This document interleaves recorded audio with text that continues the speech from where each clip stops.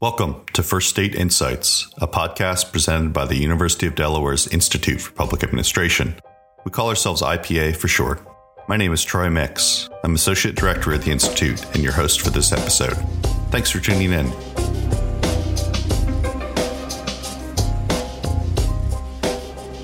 On today's episode, we're joined by Kasai Guthrie, the fintech founder behind Nexter, which aims to offer mobile banking for the underrated and underbanked.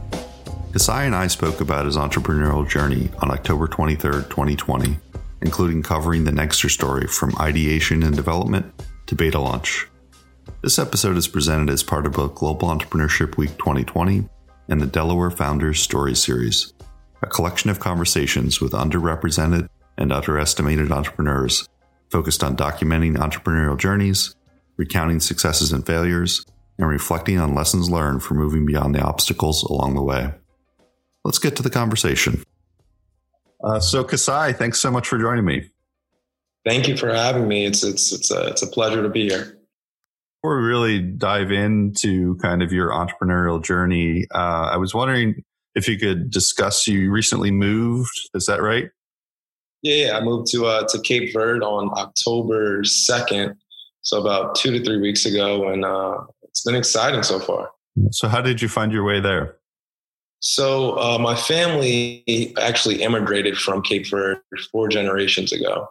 And I always had this this feeling, this like coming home feeling of just wanting to go back and learn more about my family history and just learn about, what Cape Verde was all about. And it wasn't until the pandemic happened and I was just in the house for months when I just started researching a little bit more about all the good things and the positive things that Cape Verde is all about. So that kind of pushed me. And then also they're really heavy into tech here.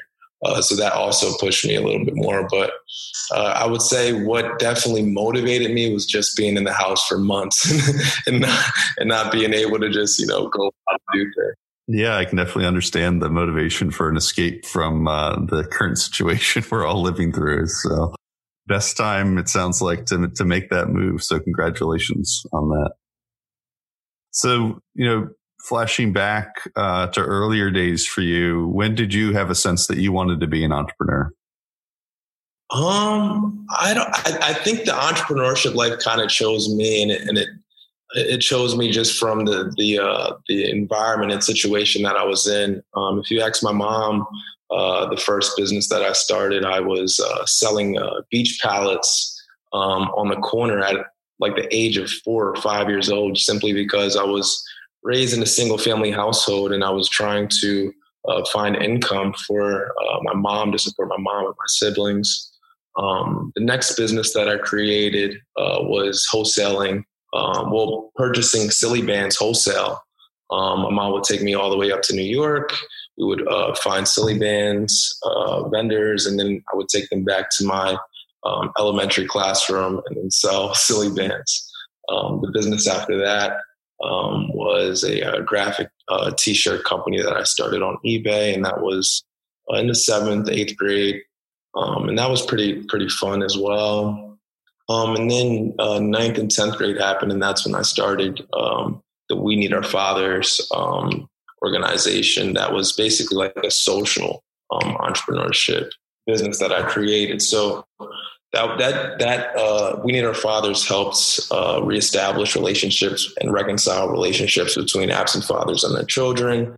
And that was near and dear to my heart because I grew up without my father. And I kind of used the experience of how I reconciled with my own father and packaged that up and showed other children and fathers how to reconcile. So that was super important. How I got really into banking and the whole fintech thing was I had this idea called Learn, Earn, Save, Buy in middle school. And essentially what the user experience was a student could log on, learn, earn, save, and then also purchase something. So that business, I actually got funding, research and development funding from Capital One Bank. And after that funding wear out and I was trying to get VC funding, this was at a time where no VCs were really giving out funding for like fintechs. It was a new concept, and they didn't really understand the idea of digital banking. So I went to college, and life fast forwarded. I ran for mayor, and after the mayor race, I had the opportunity and the decision of either going back to school and finishing out my entrepreneurship degree, or picking back up Learn, Earn, Save, Buy, and then repackaging it into Nexter. And I chose that second route. And so far, it's been amazing. COVID definitely pushed our plans back a few months because I was about to get a lot of funding in March. I had about 5 investors on board. But in March, that's when the world stopped. And then it kind of dried up my funding. So I had to basically bootstrap. So we bootstrapped all the way through. And and then today we started onboarding our early tester users on October 1st, but we're going to launch really soon to the masses. So I imagine there's a lot of steps between thinking of the idea and getting support from Capital One. So could you walk me through kind of the early days of, you had that Learn, Earn, Save, Buy concept. How do you get from there to R&D funding to having a product to kind of that you're ready to test and onboard users? Yeah, so I took the Learn, Earn, Save, Buy idea, and I packaged it into like this presentation for these 2 business competitions I was in. And this was during my 10th and 11th grade years at Glasgow High School. So after I pitched it, I won Delaware's entrepreneurship competitions, and then I pitched it on a national scale, and that's where I lost on the national scale. But after I lost, I started networking around Delaware, and one of my old mentors actually introduced me to Ronnie Cohen. She was the founder of the Money School, and she introduced me to Capital One Bank. And I actually pitched it to Capital One Bank, but then I also pitched it to a few other investors in Delaware. And when I got to this slide, it was funny because everybody started laughing because I was talking about competition. I got to the competition slide. One of my competitions was this app that ING created. I forget the name. It's been so long. I forget the actual name.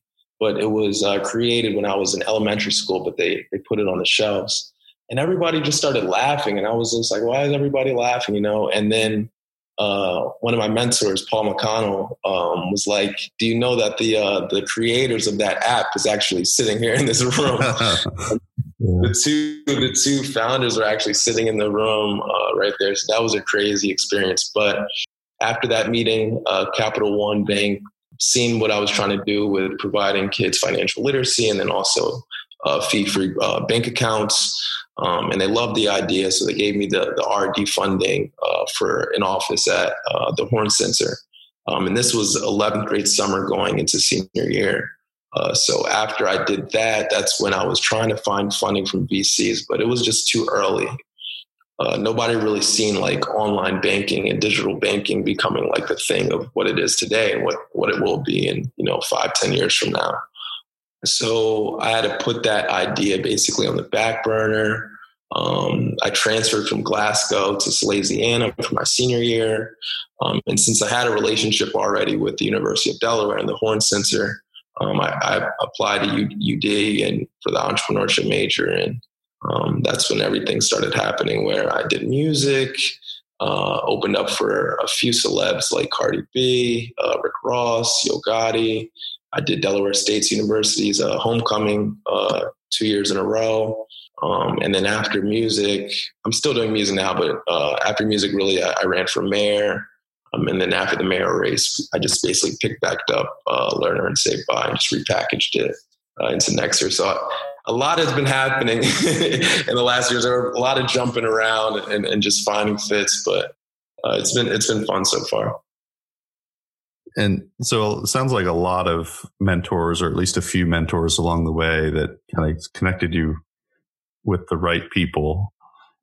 In terms of like thinking about this as a route for you, entrepreneurship as a route, I mean, you had always been doing it in some form or fashion growing up, but when did you kind of think like, oh, I want to be in the world where VC is something I talk about? Honestly, it was when I got my first paycheck. I had a job for two.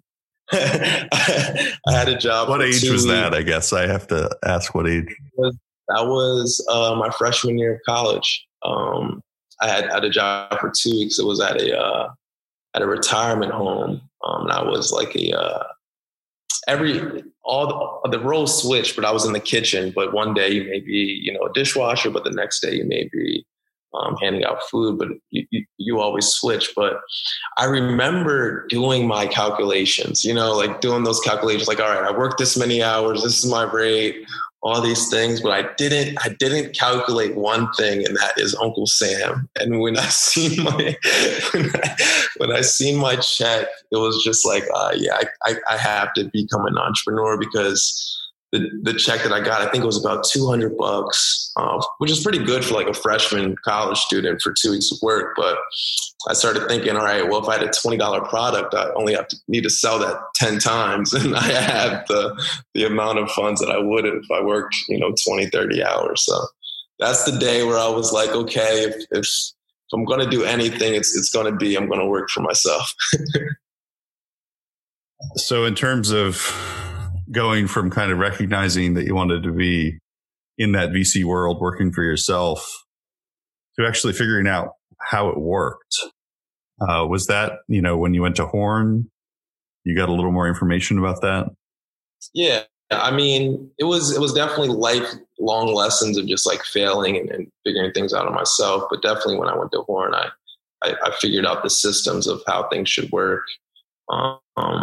And then with banking and the whole fintech sector, I wasn't blessed to like have like some fintechs like have like in-house like consultants where they can like go and ask questions and figure out the exact way to do things. So it took me a while to really figure out how digital banks work and how interchange works and things like that. But I kind of like it better because as I was researching, I was able to meet a whole bunch of different people. So one of my tactics was any single person that was in just fintech on LinkedIn, I would schedule meetings with them. And I would just figure out what their company did. Like I wouldn't really tell them what I was working on or anything. I would just figure out what exactly their company did, how they operated, and how they could fit in with a digital bank. And I would say probably 80% of those meetings, the companies that I did meet with, won't really help me in any way, but it was good because once I get to a certain point, I'll know exactly what I need out of those 80% of companies. So definitely a lot of personal research and reading a lot of books and listening to a lot of podcasts like this. So you mentioned early on that fintech was kind of in its formative stages, or people weren't really funding it a lot when you were getting started on these ideas. And I guess over the past couple of years, it's become kind of a hot topic. I know, like, I worked on a project with the Delaware Prosperity Partnership to look at fintech and why Delaware was a good place for it. And I guess where you also started was, you said your environment and your situation led to you being an entrepreneur. So what has it been about, being in Delaware that helped out or hindered in any way, playing this, trying to be in the fintech space? I say Delaware is easily one of the best states just because you can go to Delaware, be in a meeting or be somewhere and get easily connected with anyone. Delaware is a small state. So if you don't know someone, then somebody that you do know knows them and can make the introduction, whether it's a politician, whether it's a CEO of a tech company, whether it's a banker. And just location. It's right close to Philly. It's close to Maryland, New York, Connecticut, Rhode Island. So it's definitely a great location to be if you want to make moves fast and then also just network. Do you think you would have been in the banking space if you hadn't grown up in Delaware? Yeah, I definitely think I probably will, just because the way that I view fintech and banking now is kind of the same, where I just view them as like super predatory. Like a lot of the fintech apps that are made to serve underbanked and unbanked demographics, they create these lending products that put the underbanked and the unbanked demographics deeper into debt. And I think what made me actually want to jump into this fintech industry was once I realized that a lot of this tech wasn't being developed by the actual demographic that it was built to serve. So I think that's kind of like a difference of like what I bring to the table is I kind of understand the population and the demographic that I'm trying to serve. And that's the type of products that I'm trying to build. I'm trying to actually help and empower my products rather than create instant gratification products that later on do a disservice. So yeah, let's talk about the product a little bit, I guess.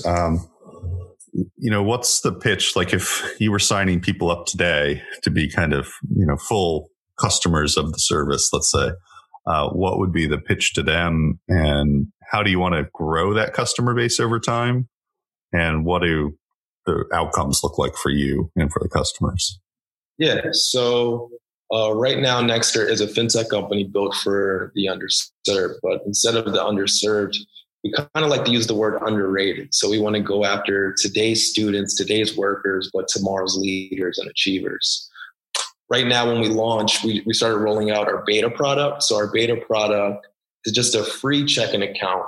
It's FDIC insured, and it includes features like a no minimum balance, overdraft protection fee, ATM networks, and other features where there are no fees. It's just a really simple banking product. So we wanted to put this product out now because there is a huge demand for a free banking product, simply because there are a lot of people in poverty due to the pandemic. So our growth strategy was to put out this beta product, start gaining traction at a low cost of acquisition rate per customer, and then grow funding and then release the full Nexter experience in a few months. But I can't really talk on what exactly the full Nexter experience is, but it definitely has to go back to the learn, earn, saving, and buying user experience.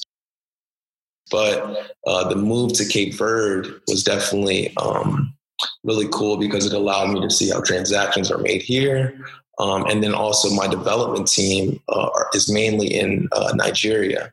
And a lot of people don't know this, but Africa is really 15 and 20 years ahead of the United States in terms of the fintech industry. So I wanted to actually meet with a few developers here and kind of figure out what we can do to bring the U.S. up to speed. So Nexter will be a platform that mainly serves Africa and then also America, but we will use the Cape Verde location to be like the lighthouse between the two mainlands. But our initial growth strategy is we're going to roll this out in a few weeks, and it may be out by the time this podcast comes out, but we already partnered with Delaware State University. They're going to be our pilot program. Basically, every single student that steps foot on Delaware State University will have access to a free banking account for the rest of their life. So we're going to use that program to partner with all the other HBCU programs, giving every single HBCU student access to a free banking account, and then also financial literacy programs as soon as they step foot on their HBCU college campus. The other growth strategy that we're looking at is partnering with the Department of Labor to allow all ex-felons opportunity at a free banking account as soon as they are released, and then also financial literacy programs. But we definitely see that there is a demand and a huge market for underrepresented demographics, and then also just underbanked demographics. And like I said in the beginning, we're not using the word underserved. We're using the word, underrated. We're going after today's students and today's workers, but tomorrow's leaders and achievers. So I can remember going on a college campus and having credit card signups, for example. So it's not new to introduce college students to banking, so to speak. I understand how a credit card is different from a checking account, but how does your foray differ? What do you want to bring to the college students that existing products don't? The traditional banks haven't. Yeah, so it definitely want to bring a more organic connection to the DSU. So in the next 2 weeks, I think I'm speaking at the school to just go over who I am and what it means to bank with a free digital bank, and then also what it means to be the bank with a Black-owned bank. So I think that's the difference that I bring to the table. But it's just going to be we want to focus on the organic growth and figure out the kinks with this DSU partnership. And then hopefully afterwards, we can figure out a good formula that will work at every single other HBCU campus. But I'm super excited. Like I'm definitely super excited with the different partnerships that we have coming. What do you see as your major hurdles you're going to face over the next couple of years working with Nexter? The major hurdles are definitely going to be just those everyday hurdles within self. Like I think entrepreneurs have to have like two battles going on. They have to, battle with their company, but then they also have to battle with yourself and your own, self-confidence and self-esteem and just keeping yourself motivated. So that's definitely probably going to be the biggest challenge, is just keeping myself motivated. But I definitely know that, it can be done. And then the other challenges is definitely just getting funding. But I think if I put out this product and start showing, traction and start networking, I've been networking with different VCs and just finding those VCs that actually believe in me and believe in the vision. That's going to be the biggest challenge. But other than that, just those everyday struggles of just figuring out, if it's the right thing to be doing, you know what I mean? Like it just asking yourself if this is the right move and, if it will pay off, but I'm sure it will. You've mentioned you're 22. Seems like you got a long entrepreneurial journey ahead of you. What would you offer in terms of advice for people following in your footsteps that are, maybe older in number of years, but less experienced on the entrepreneurial journey? What does it take? What are the best pieces of advice you've picked up? Yeah, the best advice that I would give people is to avoid worrying about others' opinions.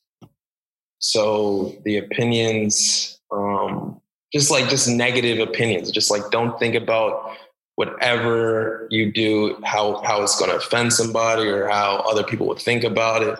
Once you remove yourself from thinking about others' opinions, and then also remove yourself from caring about if people say no to you or have negative thoughts about you, then you'll be great. And then once I learned that Google was the 21st search engine to actually come into the market, that's when I realized that it honestly doesn't matter how many players are in the market, as long as your marketing is right, and then everything else just comes into play. But I hate when people say, isn't there so and so in the market, or isn't the market getting too full? It's just like you can't really mess me up with that, because I just know all the heavy players that are the key players in their industry right now weren't the first to join that market. They just they joined it later on, and then they just out hustled everybody. So it sounds like kind of a disciplined perspective on what you're doing, not letting people kind of define it for you. Yeah, definitely being disciplined in that sense, and just giving yourself patience. Not putting a whole timeline and stressing yourself out with making sure that you actually meet that timeline, because timelines can be fluid. It doesn't really, matter, when the actual thing happens, as long as you're, taking chunks each day. So I definitely would say, just focusing on taking one bite at a day, and then hopefully being done the whole elephant. What's the one saying? Like, the one way to eat elephant is just like one bite at a time. But yeah, I mean, that's definitely the keys of just being patient and disciplined with yourself. Well, I definitely wish you, best of luck as you continue to, get acclimated to your new environment and build out Nexter, the product and the user base. And it was, a great pleasure to talk with you today, Kasai. It was a wonderful pleasure to talk to you as well. And I have space here, so anytime you want to, take a vacation after the pandemic, definitely let me know. And all your listeners, let me know. Just hit me up, and we'll make you feel at home when you're here. That sounds great. Thanks so much. For more information on Kasai's work, visit Nexter.com. That's NEGGSTER.com. To learn about Global Entrepreneurship Week, visit gewusa.co. For more on IPA, visit ipa.udel.edu. Thanks again for tuning in to First State Insights. Reach out with any comments and be sure to subscribe so you'll never miss an episode. I hope you'll join us again soon.